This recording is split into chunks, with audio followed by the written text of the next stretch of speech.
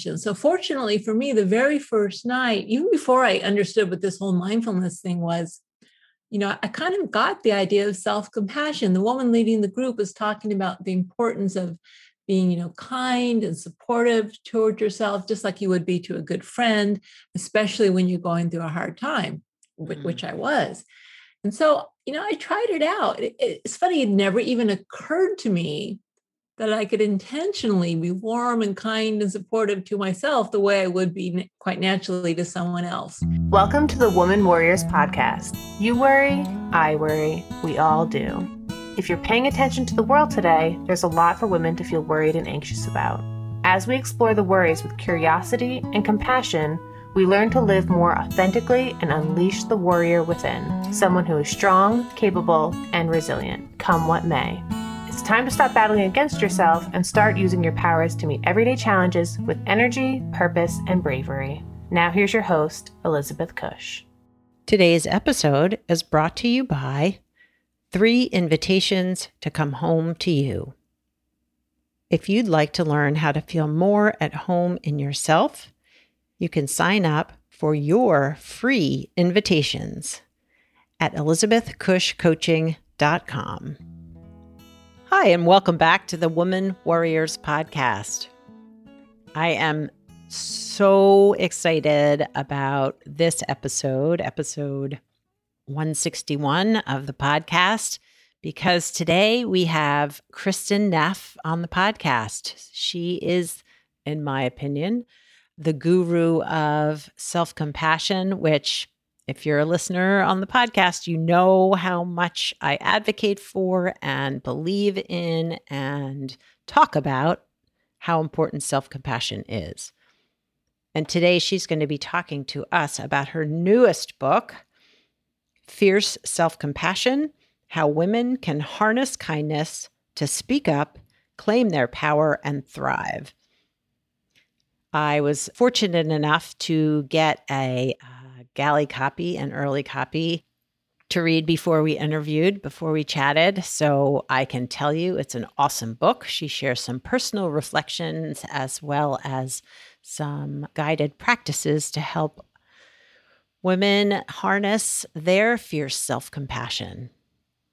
And this is a little bit longer conversation than usual for the podcast, but stay till the end because she's going to guide us herself in one of the practices to help us hone our fierce self-compassion skills.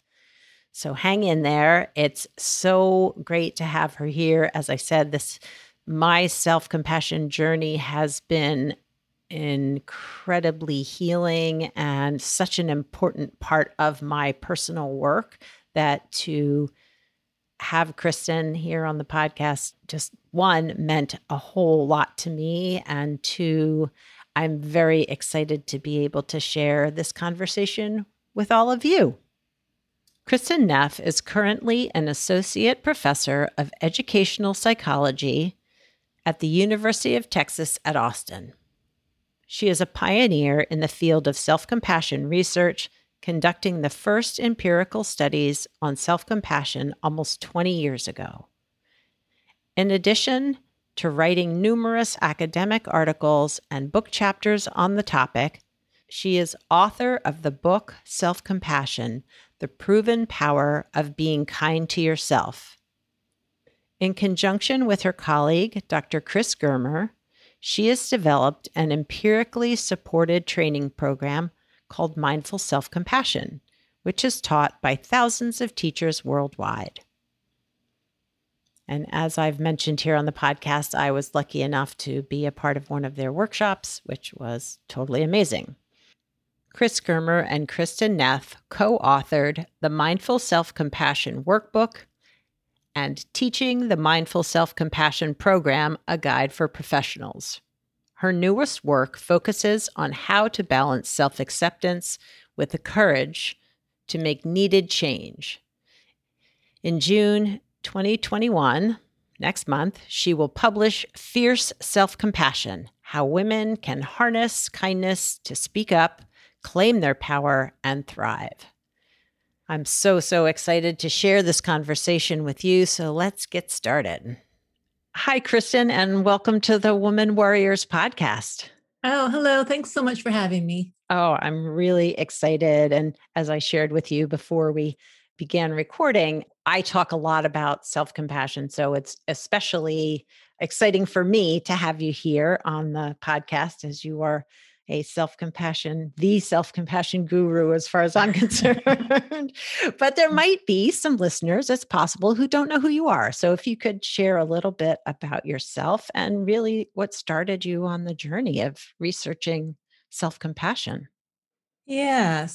Right. I'm an associate professor at University of Texas at Austin. So I am an academic researcher. I've, been researching self-compassion for almost 20 years now, believe it or not. It's been a long time. Wow. But primarily I'm a self-compassion practitioner.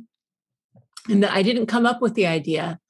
I actually learned about it at my last year of graduate school at a University of California at Berkeley back in the late 90s. I was a mess. I was a basket case. I had just gotten out of a divorce and it was a really messy divorce. And I was feeling a lot of like self-doubt. And I was also feeling a lot of stress about, okay, 6 years for a PhD. I had no job interviews, no necessarily job prospects. There was a lot of anxiety about, what am I going to do with this degree? Am I going to be an overqualified cashier? Right. Right. And so I was just feeling a lot of emotional turmoil. And so I'd heard that mindfulness meditation was good for stress. And it was Berkeley, so there was actually literally a group that taught meditation just down the street from where I lived. Yeah. And they practiced in the tradition of Thich Nhat Hanh, who's a Vietnamese Zen master who talks a lot about self-compassion. So fortunately for me, the very first night, even before I understood what this whole mindfulness thing was, I kind of got the idea of self-compassion. The woman leading the group was talking about the importance of being, kind and supportive toward yourself, just like you would be to a good friend, especially when you're going through a hard time, which I was. And so, I tried it out. It's funny, it never even occurred to me that I could intentionally be warm and kind and supportive to myself the way I would be quite naturally to someone else. Right. And I was just so immediately impressed by the huge difference it made. My ability to kind of open up to what was happening, to cope with what was happening, not to feel so overwhelmed. It made a huge difference in my ability to get through that tough time in my life. And so when I did get a job, at the University of Texas. And so I started doing research on it. And that's really been the majority of my life, but not only research, but also more recently, I've been figuring out ways to teach people to be self-compassionate. It's not just that we know it's a good idea. There's actually concrete ways we can practice it. Yeah. Yeah. And I participated in one of your 5-day self-compassion retreats, you and Chris Germer. Wonderful. Yeah. Okay, great. So you know it. Yes. Yes. And it's really watching, just being a part of the group was amazing, but feeling how much it can shift internally for me has been life-changing. I mean, I don't say that lightly, but it really has, because as you said, we don't, especially as women, we don't consider ourselves as a good friend. I mean, we don't treat ourselves that way, that we would treat almost everybody else nicer than we do ourselves. Yeah, that's right. And that's what the research shows as well, especially women. Women have an especially large gap between how they treat others and how they treat themselves. And like the vast majority of women are significantly more compassionate to others than they are to themselves. Yeah. So what we're trying to do is just have a little more balance. Yes. I'll share just a little snippet of a funny story. I did a presentation in front of probably 1,000 people, maybe not that many, 700 people for around self-compassion, a local, it was kind of like a mini TEDx, but smaller. And I had all my cue cards ready to go. And when I got up on stage, they'd gotten mixed up. And so after the first slide, I looked down at my card for the next thing to talk about, and I had practiced it. It was like the end. So I was like, holy shit, what am I going to do now? And had to just take a little breath, give myself some compassion and say, you know what? I can do this. I know what this material is. But it helped me in that moment bring myself back Right. to myself and not beat myself up for not being more organized. Yeah, exactly. One of the things it's so good at is helping you in moments of making mistakes or, failure in some way. Like for instance, we're teaching it to athletes now Mm. because, if you're playing collegiate athletes, you're playing an important game and you miss that shot Oh, and you beat yourself up, then the game's over. right. So how do you rebound from these types of mistakes or missteps or failures? And the way you approach that makes all the difference in your ability to succeed and learn from what happened, or at least to keep going. Yeah. And so it can be giving a talk or shooting baskets. It's really the similar principle. The more we can support ourselves, be present with ourselves, help ourselves. Shaming yourself at that moment. Oh, I'm so stupid. That would have just made you more derailed for Oh, sure. oh my gosh. Yeah. Yeah. It would have been terrifying. And I Yeah. would have, probably stumbled through the whole thing. But Yeah. Yeah. I was able to laugh about it and say, all right, Good. here, I can practice this and move forward. Yeah. So during the retreat that I spent with, you and lots of other people, I guess it was 2 years ago, you had just, at least as far as I knew, it was my first hearing of you talking about this other aspect, the yin and yang of self-compassion, that there is this fierce side that for women can be incredibly important to cultivate. So I wondered if you could talk about what fierce self-compassion looks like, what that is, why that you feel like it's important to be talking about that, especially in your new Yeah. book. Right. Yeah. And so for years, I started noticing that people really had a kind of one-dimensional view of self-compassion.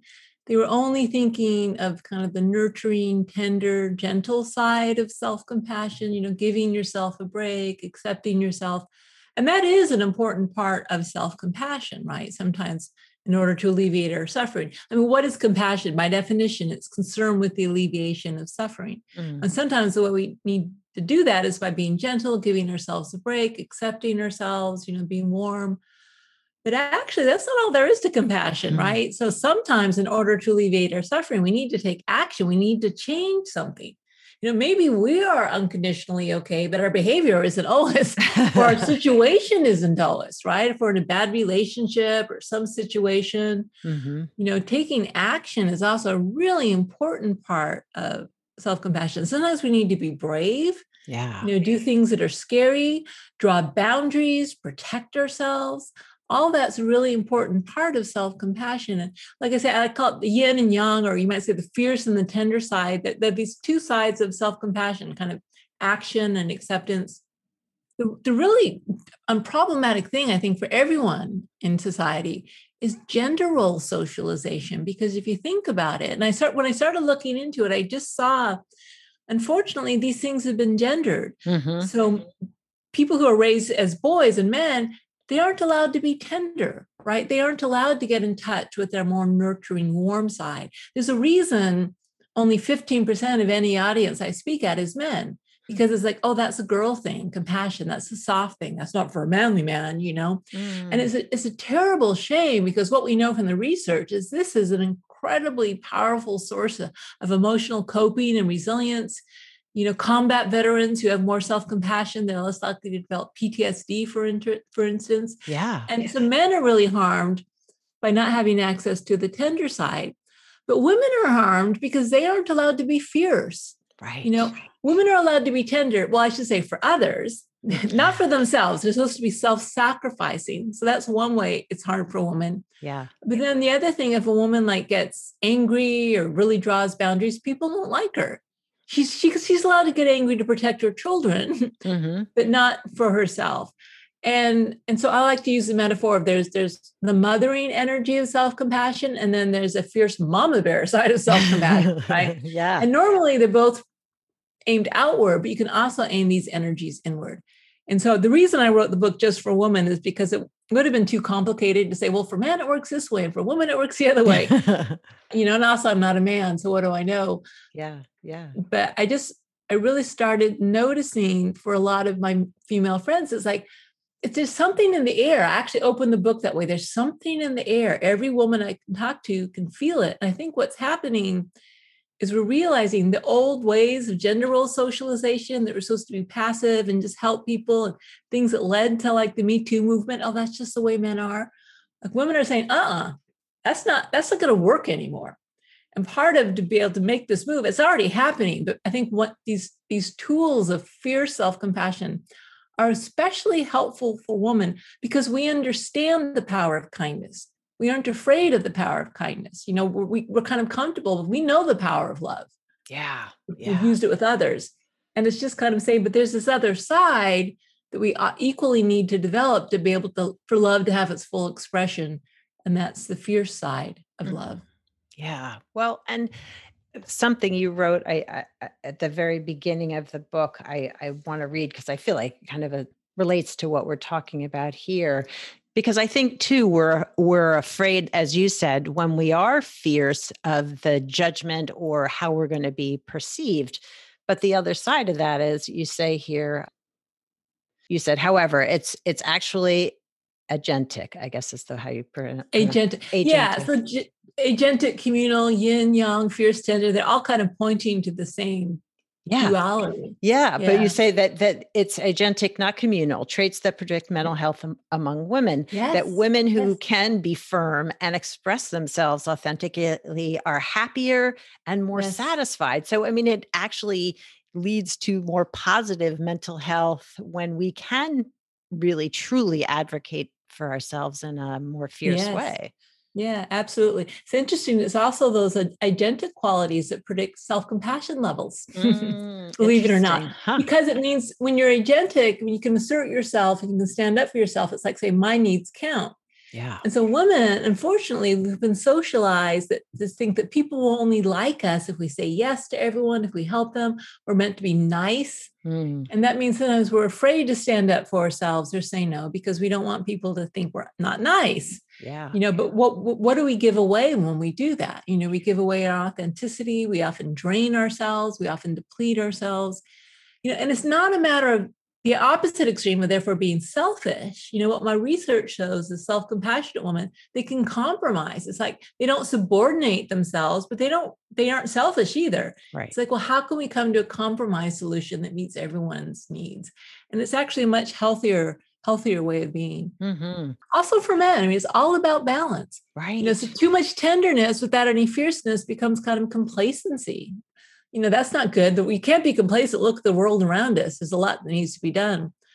On the other hand, too much fierceness without enough tenderness leads to like hostility and aggression. And in some ways, I think because men have been running the show and they haven't been allowed to access that tender side.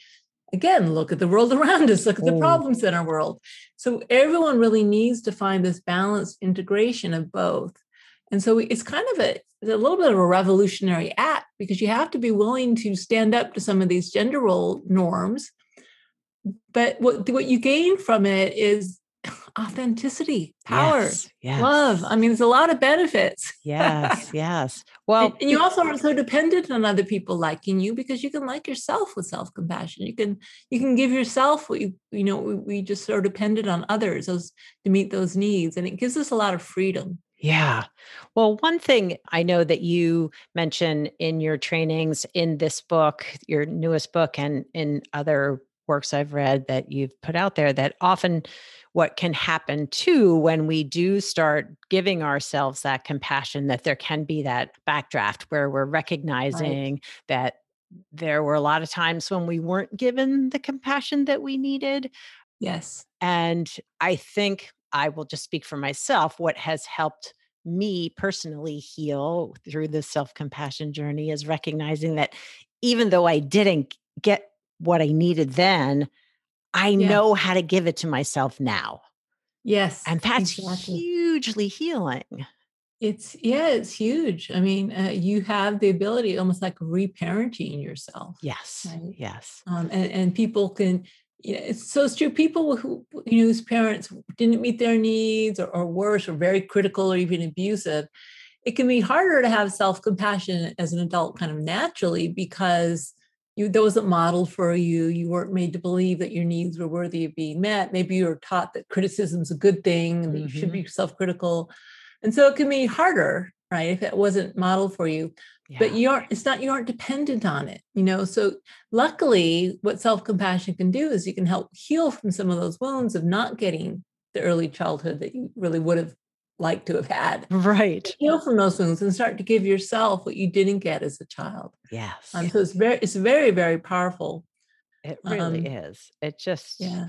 Well, and I know that there are sort of components to both the more tender self-compassion and the fierce self-compassion. And to me, that really resonated when you explained that in the book. So could you talk about what those components are for both of them? Oh, well, right. Yeah. So self-compassion is kind of multifaceted. So in my model, and people talk about it in a different way, but the way it's conceptualize self-compassion, there's really three main components. So we've been talking about the kindness part of it, which in many ways is the most obvious, but there are two other elements that are equally important. The first is actually mindfulness. I mean, there's a reason I think self-compassion came out from a mindfulness class I took, because mindfulness is really the foundation. Mindfulness is our ability to be with and to acknowledge what is. And when you think about it, often when what is painful, like a feeling of failure or inadequacy or, some unpleasant truth, we'd rather not face it. So we do two things. Either we stick our head in the sand and we ignore it, and we shove it down. And I think a lot of people with our pain, it's like, I'm just going to stiff up a lip it, power through. I'm not going to acknowledge it. Yep. And when you do that, then you're cutting yourself off from your ability to help. It's like, imagine if a friend said, "Hey, Elizabeth, I really need your help." You're like, "No, I'm too busy. I can't be bothered." It's like, well, okay, you can do that, but you can't really help your friend. Right. So we cut ourselves off from our own ability to help ourselves. The other extreme, though, the reason that we need to be mindful, and it's not like just being aware of, because if we go the other extreme and we become fused with our emotions, like we confuse with our fear or anxiety or our emotional distress, then what happens if we're fused with it is we have no perspective, we have no space, which we actually need. Self-compassion is actually a type of perspective taking. We're treating ourselves the way we might normally treat someone we cared about. Yeah. So we take some perspective. We say, wow, I'm having a really hard time. What can I do to help? And so when we do that, instead of being lost in what's happening, like lost in the worry, you say, I'm really feeling, to go back to your title, I'm really feeling worried. What can I do to help myself in this moment? And so that's why the mindfulness is kind of the foundation. We need a way of approaching our emotions that's balanced, that's healthy. And then also really, really important is a sense of humanity, a sense of connectedness with other people. Compassion actually is a connected way of being. Unlike pity, pity, you may feel sorry for someone, but you feel no connection to them. You feel like you're looking down on them. Compassion is like, hey, I've been there. Same with self-compassion, right? So self-pity is woe is me. It's very isolated feeling. It's very self-focused. Self-compassion is like, hey, well, whoever said as a human you were supposed to get it right all the time. That's not what being human's about. We're imperfect. We get it wrong. Stuff happens. And more than that, that's how we learn. Yeah. But we often forget that. We think like something has gone wrong because I'm not perfect or I failed or something's difficult in my life. And then that makes us feel isolated, and that adds insult to injury, because not only are we suffering, we're feeling all alone, and it makes it that much worse. Yeah. And so with compassion, we just remember, hey, nothing's wrong with me for making a mistake. Nothing's wrong with me for failing or getting this diagnosis, whatever. This is actually what human beings go through. And when we remember that, when we remember our connectedness, then we don't feel so alone. And that's one of the things that strengthens us with self-compassion. Yeah. Yeah.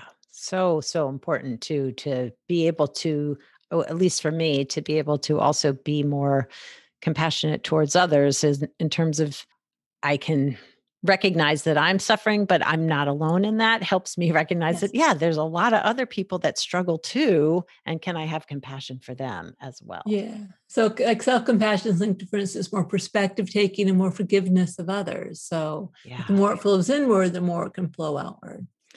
And so how is fierce self-compassion, the components of that different, or the elements of that? Right. Okay. Different? So you got this. So I've got this whole lovely 4x3 table in my book, and it's a little overwhelming, but I'm kind of a science nerd, so I like it. So you've got kindness, common humanity, and mindfulness, and they feel different in their different expressions. So tenderness, with tender self-compassion, it feels like loving, connected presence. It's really good to kind of sum up, what does it feel like when I'm mindful of my pain? I remember my common humanity, and I'm kind to myself. Well, it feels like loving, connected presence. But if your goal is actually to stand up for yourself or protect yourself, kind of mama bear, kindness, the loving actually manifests as being brave, like gives you courage. And the connectedness actually makes us feel empowered when we realize we aren't alone. That's why it's Me Too, Black Lives Matter. It's like these collective action movements, this common humanity, this joining together is actually empowering. And then mindfulness, when you're protecting yourself, is like clarity. Like, hey, this is not okay. I can see it and I can say it, as opposed to pretending it's not there, right? So that's some protection. I won't go through all of it, but just to kind of give you one more example, motivation, for instance, kindness manifests as encouragement, right? So kindness can partly be, I love you just the way you are, but I'm really going to encourage you to change because what you're doing isn't so helpful. It's not compassionate to say, oh, that's fine. You don't need to bother trying to change if what you're doing is harmful. Yeah. Of course, I want you to change, like a parent will with their child. And then the connectedness is actually the wisdom. So part of seeing connectedness or seeing our humanity is like the ability to learn from our mistakes, understanding, well, this is human. This is how humans learn. What can I see all the causes and conditions that came together to lead to this outcome so that I can understand how I can do things differently. Right. And then the mindfulness in this case is kind of the vision to be able to see what's possible.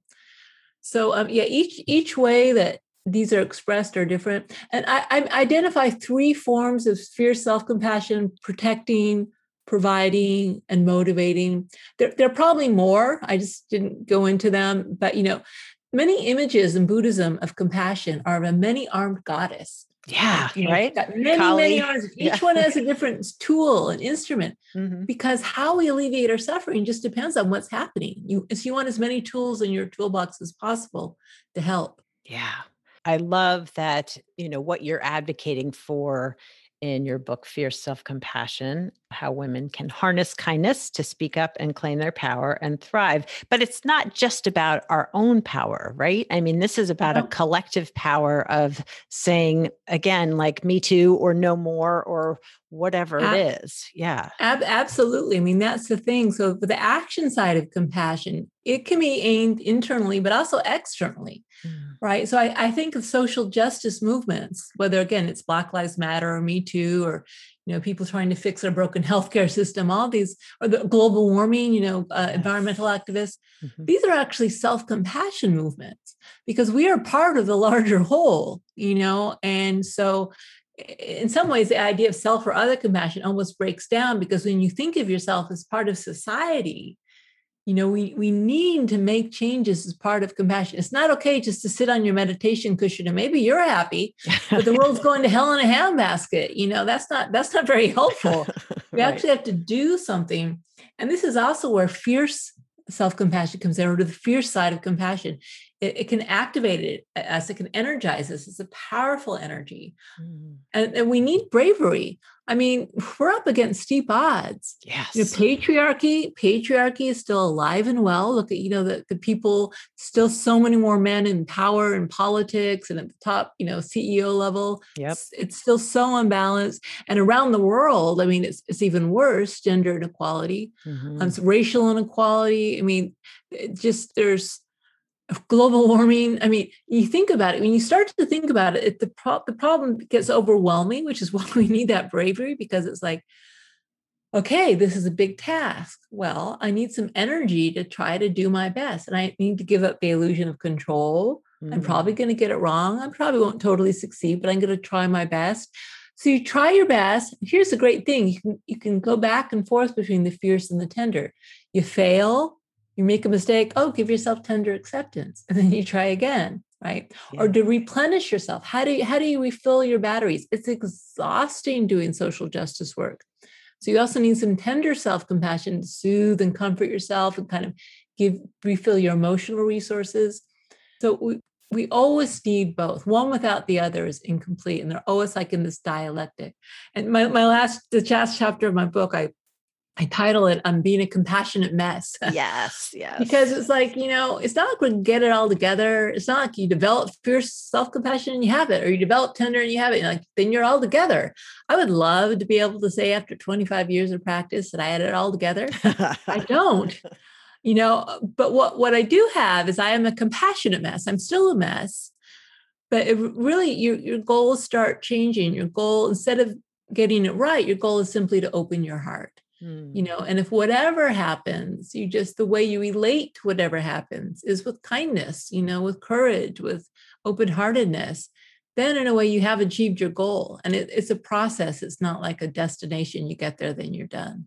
That is just so, so true. And I think something that I try to relate to all my clients, being a therapist, that I turned 60 last year and I'm still figuring it out, like all of it, my trauma, and sure, I'm further along in my journey, but to me, even with self-compassion and whatever the healing is, the journey continues as you grow and learn and open your heart.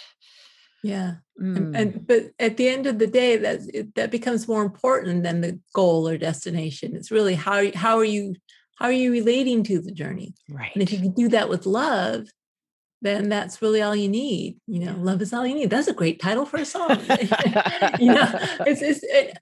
funny thing is I kind of joke, none of these things in my book none of them are really original ideas. All these ideas are ancient in many ways. Yeah. They're just kind of putting them together in a new way that perhaps makes it a little easier to understand or to access. Mm-hmm. This is all old stuff. Yeah. Really. Yeah.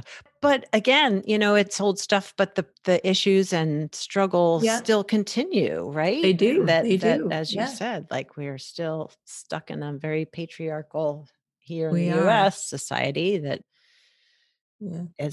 has a lot of it's entrenched.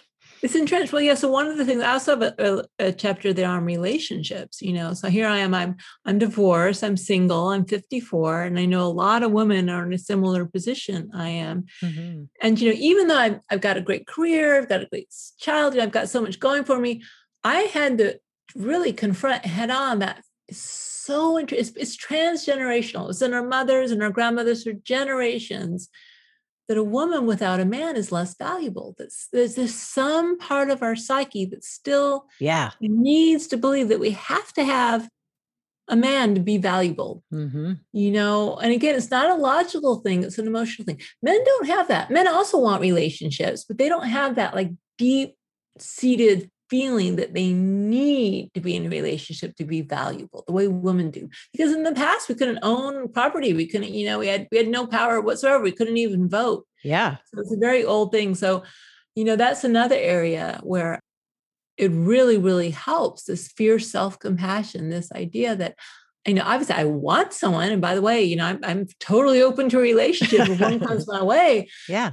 But I'm not going to let my happiness depend on it. Right. And that's something that I think women, we're going to have to do it consciously, because so much of this, this comes from like a lifetime of seeing movies and, the songs we hear and all these things. It's so entrenched. Yes.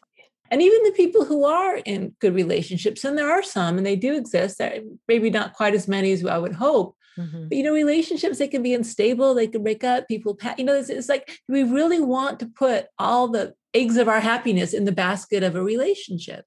Well, and even if you are, I can speak for myself, like being in I've been married for 35 years, and I am working on, creating, as we head towards retirement. We're not retiring now, but just creating a sense of space and autonomy within this relationship as I move forward into something new, right? Like, it's like, it doesn't have to be like, we're going to do every little thing together. It's going to be like, how am I going to keep myself happy and fiercely compassionate towards my own needs? Right, right. And it's a big thing for women because we're so socialized to get our value from people liking us and approving us Ooh, of us and helping them and to be nice and yes, and it hinders us. It hinders our happiness. It hinders our authenticity and our fulfillment. so But much. here's the thing: what it's not like we have to reject kindness to get there. We have to harness kindness to get there. That's the cool thing. Hmm. We aren't like saying, okay, we're going to forget being kind. We're just going to be selfish and do out. Not that at all. It's really just including ourselves in the circle of kindness. And when we do that, Yes. we actually have a lot more to give to others. So it's Oh, win-win. it is. It really, really, truly is. Because as you said at the very beginning, if we're showing up more authentically, so understanding our needs, advocating for our own needs, along with being kind to ourselves and others, like Yeah. that's a better place to come from than resentment or hurt or Yes. feeling, I don't know, neglected and Yes, unseen. exactly. Exactly. And also just in terms of burnout. I mean, burnout, especially after this pandemic, the Oh, burnout levels are through the roof. yes. One of the things that's been very well established in the research is self-compassion reduces burnout. The ability Mm, to care for yourself, whether that's physical self-care or even more importantly, emotional care, yeah. dealing with all the pain and distress of feelings of burnt out and exhausted. The more of that you can give yourself, the more it helps others. Yeah. One of the skills that you taught in the retreat that I participated in was and I'm not remembering what it was called, but when you're with another who is struggling, breathing in compassion for Yes. yourself, breathing out Yes. compassion for them, that Yes. that helps me in session, that helps me with Yes. difficult relationships. That's been Right. an incredibly powerful tool. Yes, good. Yeah, that's in the caregiving chapter of my new book, that practice. Yes. It's Yeah. really, yeah, it's really helpful, Yeah. especially when you're in the profession of being a Yeah. therapist or whatever. Yeah. So, would you be willing to guide us in one of the more fierce self compassion exercises? So this is a version of what in self-compassion training we call the self-compassion break, which is kind of like pushing the reset button on the computer when you're Mm, frozen up with like dismay or fear or a lot of intense emotions. It actually is a way you can intentionally bring in the three components of self-compassion to the situation to nice. help. Mhm. And so when your goal is to protect yourself in some way or to stand up for yourself or draw boundaries, remember the three components of kindness, common humanity, and mindfulness manifest as brave, empowered clarity. Mm, So this is actually a practice that's going to help us try to call up for a real situation some bravery, some feelings of empowerment, and some real clarity, right? okay. Okay.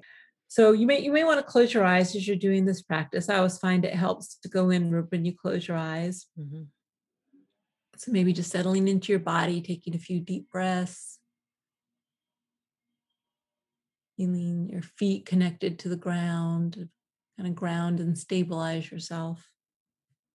And also during this practice, if at any moment something comes up, a memory, and it starts to be overwhelming, please take care of yourself. You may need to open your eyes or just feel your feet touching the floor. Just make sure you monitor your own safety and stability. Mhm. Okay, so I'd actually invite you to think of a situation in your life right now where you feel you do need to protect yourself in some way.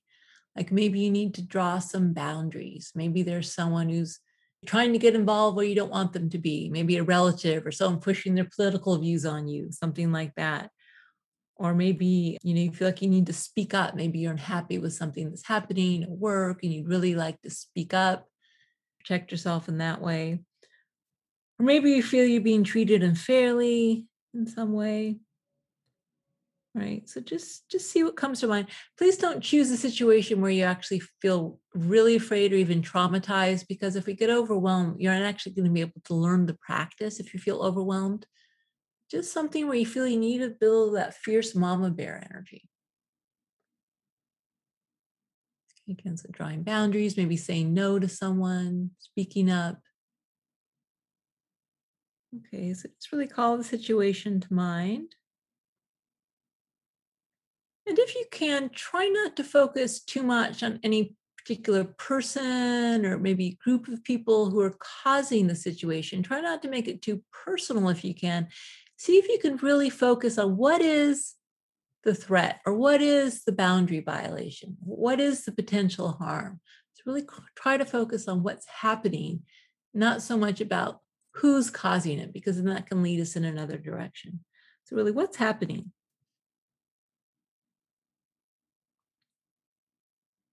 Right, and also just what's happening in you, right? What's coming up for you? Is it again fear, anger, frustration, sadness, maybe worry?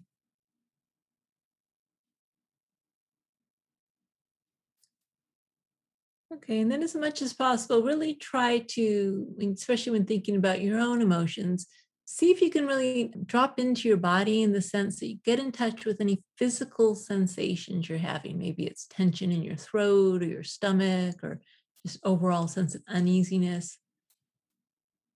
Get in touch with your body.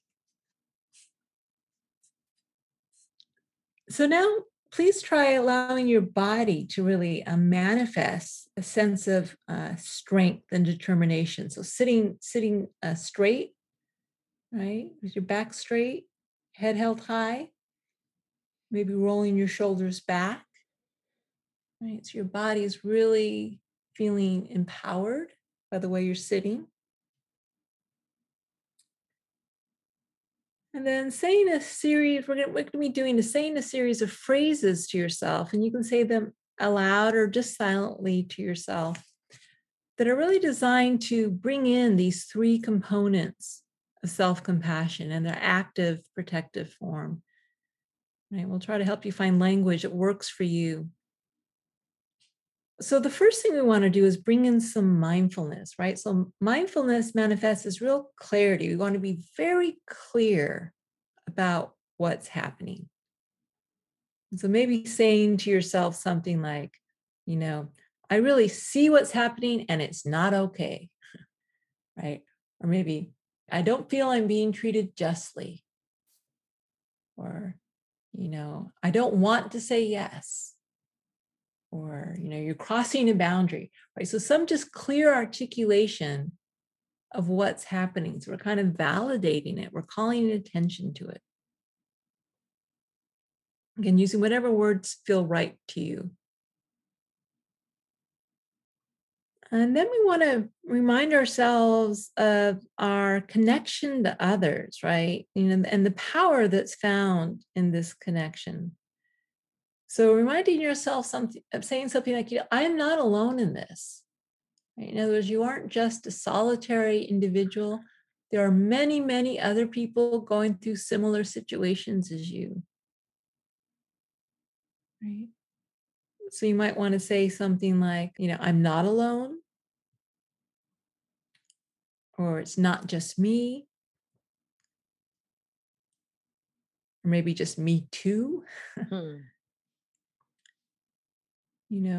Or maybe something more like, all human beings deserve just and fair treatment. By standing up for myself, I'm standing up for everyone. Right? Whatever. So see what feels right for you, but some language that really reminds you of the fact that you are connected to others. It is more than just you.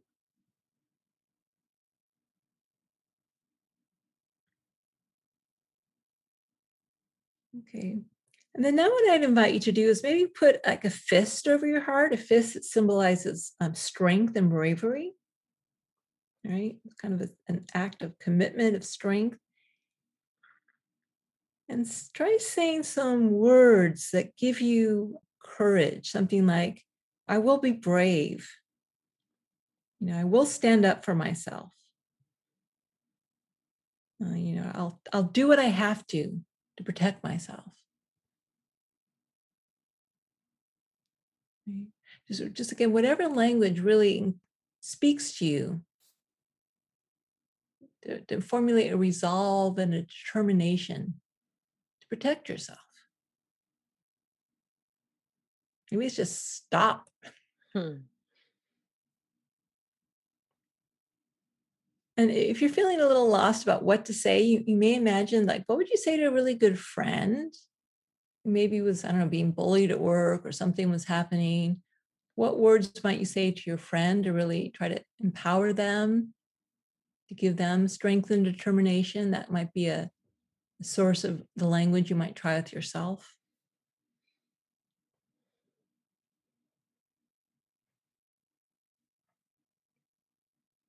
And then finally, I'd invite you to put a hand over your fist. You've got your fist here, but you also have a hand held your fist tenderly, right? In other words, what we're going to try to do is combine this fierce energy of brave, empowered clarity with some of the tender energy of loving, connected presence, right? So we want to be able to feel our force, our power, maybe even anger. But we also want to make sure that that force is caring, that it's loving, right? So see if you can allow these two energies of the fierceness and tenderness to merge within you. Right? And so again, our intent is to prevent harm. We don't want to cause harm by harming other people, even maybe the people who are doing this. We want to prevent harm. This is actually an act of love.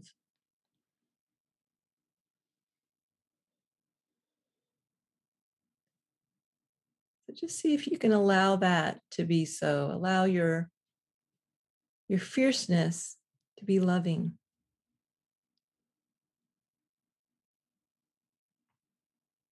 Okay, and so you can open your eyes now. And sometimes it is activating. So if you're feeling very activated, there's a couple things you can do. You can just feel your feet grounded to the floor, like let Mother Earth take it. Mm-hmm. If you have a lot of energy, you can kind of just ground it to the earth. Or you may need to like have a cup of tea or take a little walk or something like that. Yeah. But that's the basic idea. So we just call forward the three components and whatever form they need to take in the moment to be helpful. And that's going to look different depending on what your situation is. Yeah. Yeah.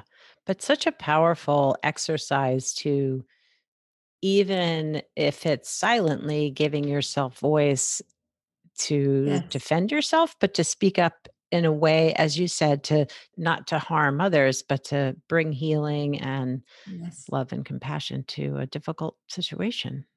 And to prevent harm to yourself. Absolutely. You Well, count, absolutely. Yeah. Yes. Yes. And to protect yourself. Yes. Most Yeah. importantly. Yes.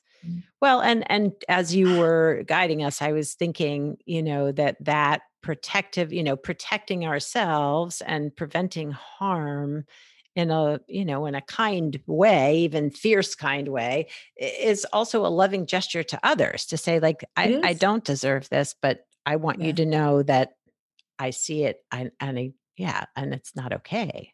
Yeah. And you also give other people permission to do the same, Mm-hmm. Yeah, Yeah, absolutely. especially especially other women. And you say no, Yeah. you're kind of giving other women permission to also say no. Yeah, that is a great point. Good modeling, right? Yes, Yeah. exactly. So Yeah. thank you so much. I appreciate your leading us in that meditation skill, and that was super You're great. welcome. So I want people to know how they can find you and find your new book, Fierce Self-Compassion: How Women Can Harness Kindness and Speak Up. Yeah. Yes. Well, it's out June 15th. It's just you can do any bookseller, online bookseller. And if you want to learn more about fierce self-compassion or do more practices, you can go to my website, selfcompassion.org. Spell it any way. All roads lead to my website. I was in there so long. So you can go to my website, and I've created a new fierce self-compassion page, but I have a lot of practices and exercises, and it's really a free resource, a lot of free resources, and a nice place to start. Well, Kristen, thank you so much for taking time out of, I'm sure, a busy schedule and motherhood and all of that. And thanks for being on the podcast. Oh, thanks so much for having me. This week's episode is brought to you by 3 invitations to come home to you. We all have different parts or voices we hear that can influence how we act, how we feel, and how we engage with the world. When we can get curious and learn more about all of our parts with compassion, we begin to feel more at home in ourselves. I'd like to invite you to explore some of your parts with the 3 invitations to come home to you. When you sign up, you'll gain access to the prompts that will be your guide to help you get to know you and your parts a little bit better. To get access to your prompts and find out more about working one-on-one with me, go to elizabethcushcoaching.com. That was so great. Was so easy to talk to, and I really enjoyed sharing this time with Kristin Neff on the podcast, and I hope you did too. I hope you were able to take away some nuggets from that conversation, and I just want to say that this was a personal highlight of the podcast for me. I have been a big, I want to say fan, which sounds weird, but I have really adopted so much of the self-compassion practices into my life and my therapy practice and my coaching business. So to have her here talking about her book was just super great. And I am so excited that I get to share that with you. So I hope you will go out and buy her book. It'll be available June 15th. Again, it's called Fierce Self-Compassion: How Women Can Harness Kindness to Speak Up, Claim Their Power, and Thrive. I really enjoyed the guided practice that she led us through. If stuff came up for you, if it did activate you, just know that is normal. That is not unusual. Not everyone will have that experience, but it's not unusual. And that some of the practices that I read while reading her book did activate some of my stuff, because I've shared how hard anger and standing up for myself and finding my voice has been. And just know, again, it's a practice. Be kind to yourself along the way and take care of yourself in all of it. I hope that you all have a fiercely compassionate week. I hope that you take care of yourself and honor your needs and speak up for yourself and others when needed. Have a wonderful week. Ciao for now from this Woman Warrior. Thanks for listening to today's episode of Woman Warriors Podcast. The information in this podcast is not a substitute for seeking help from a licensed mental health professional. Music was written and performed by Andy Cush. If you'd like more information on this episode, you can find the show notes, the resources shared today, and links to the guest profiles at womanwarriors.com.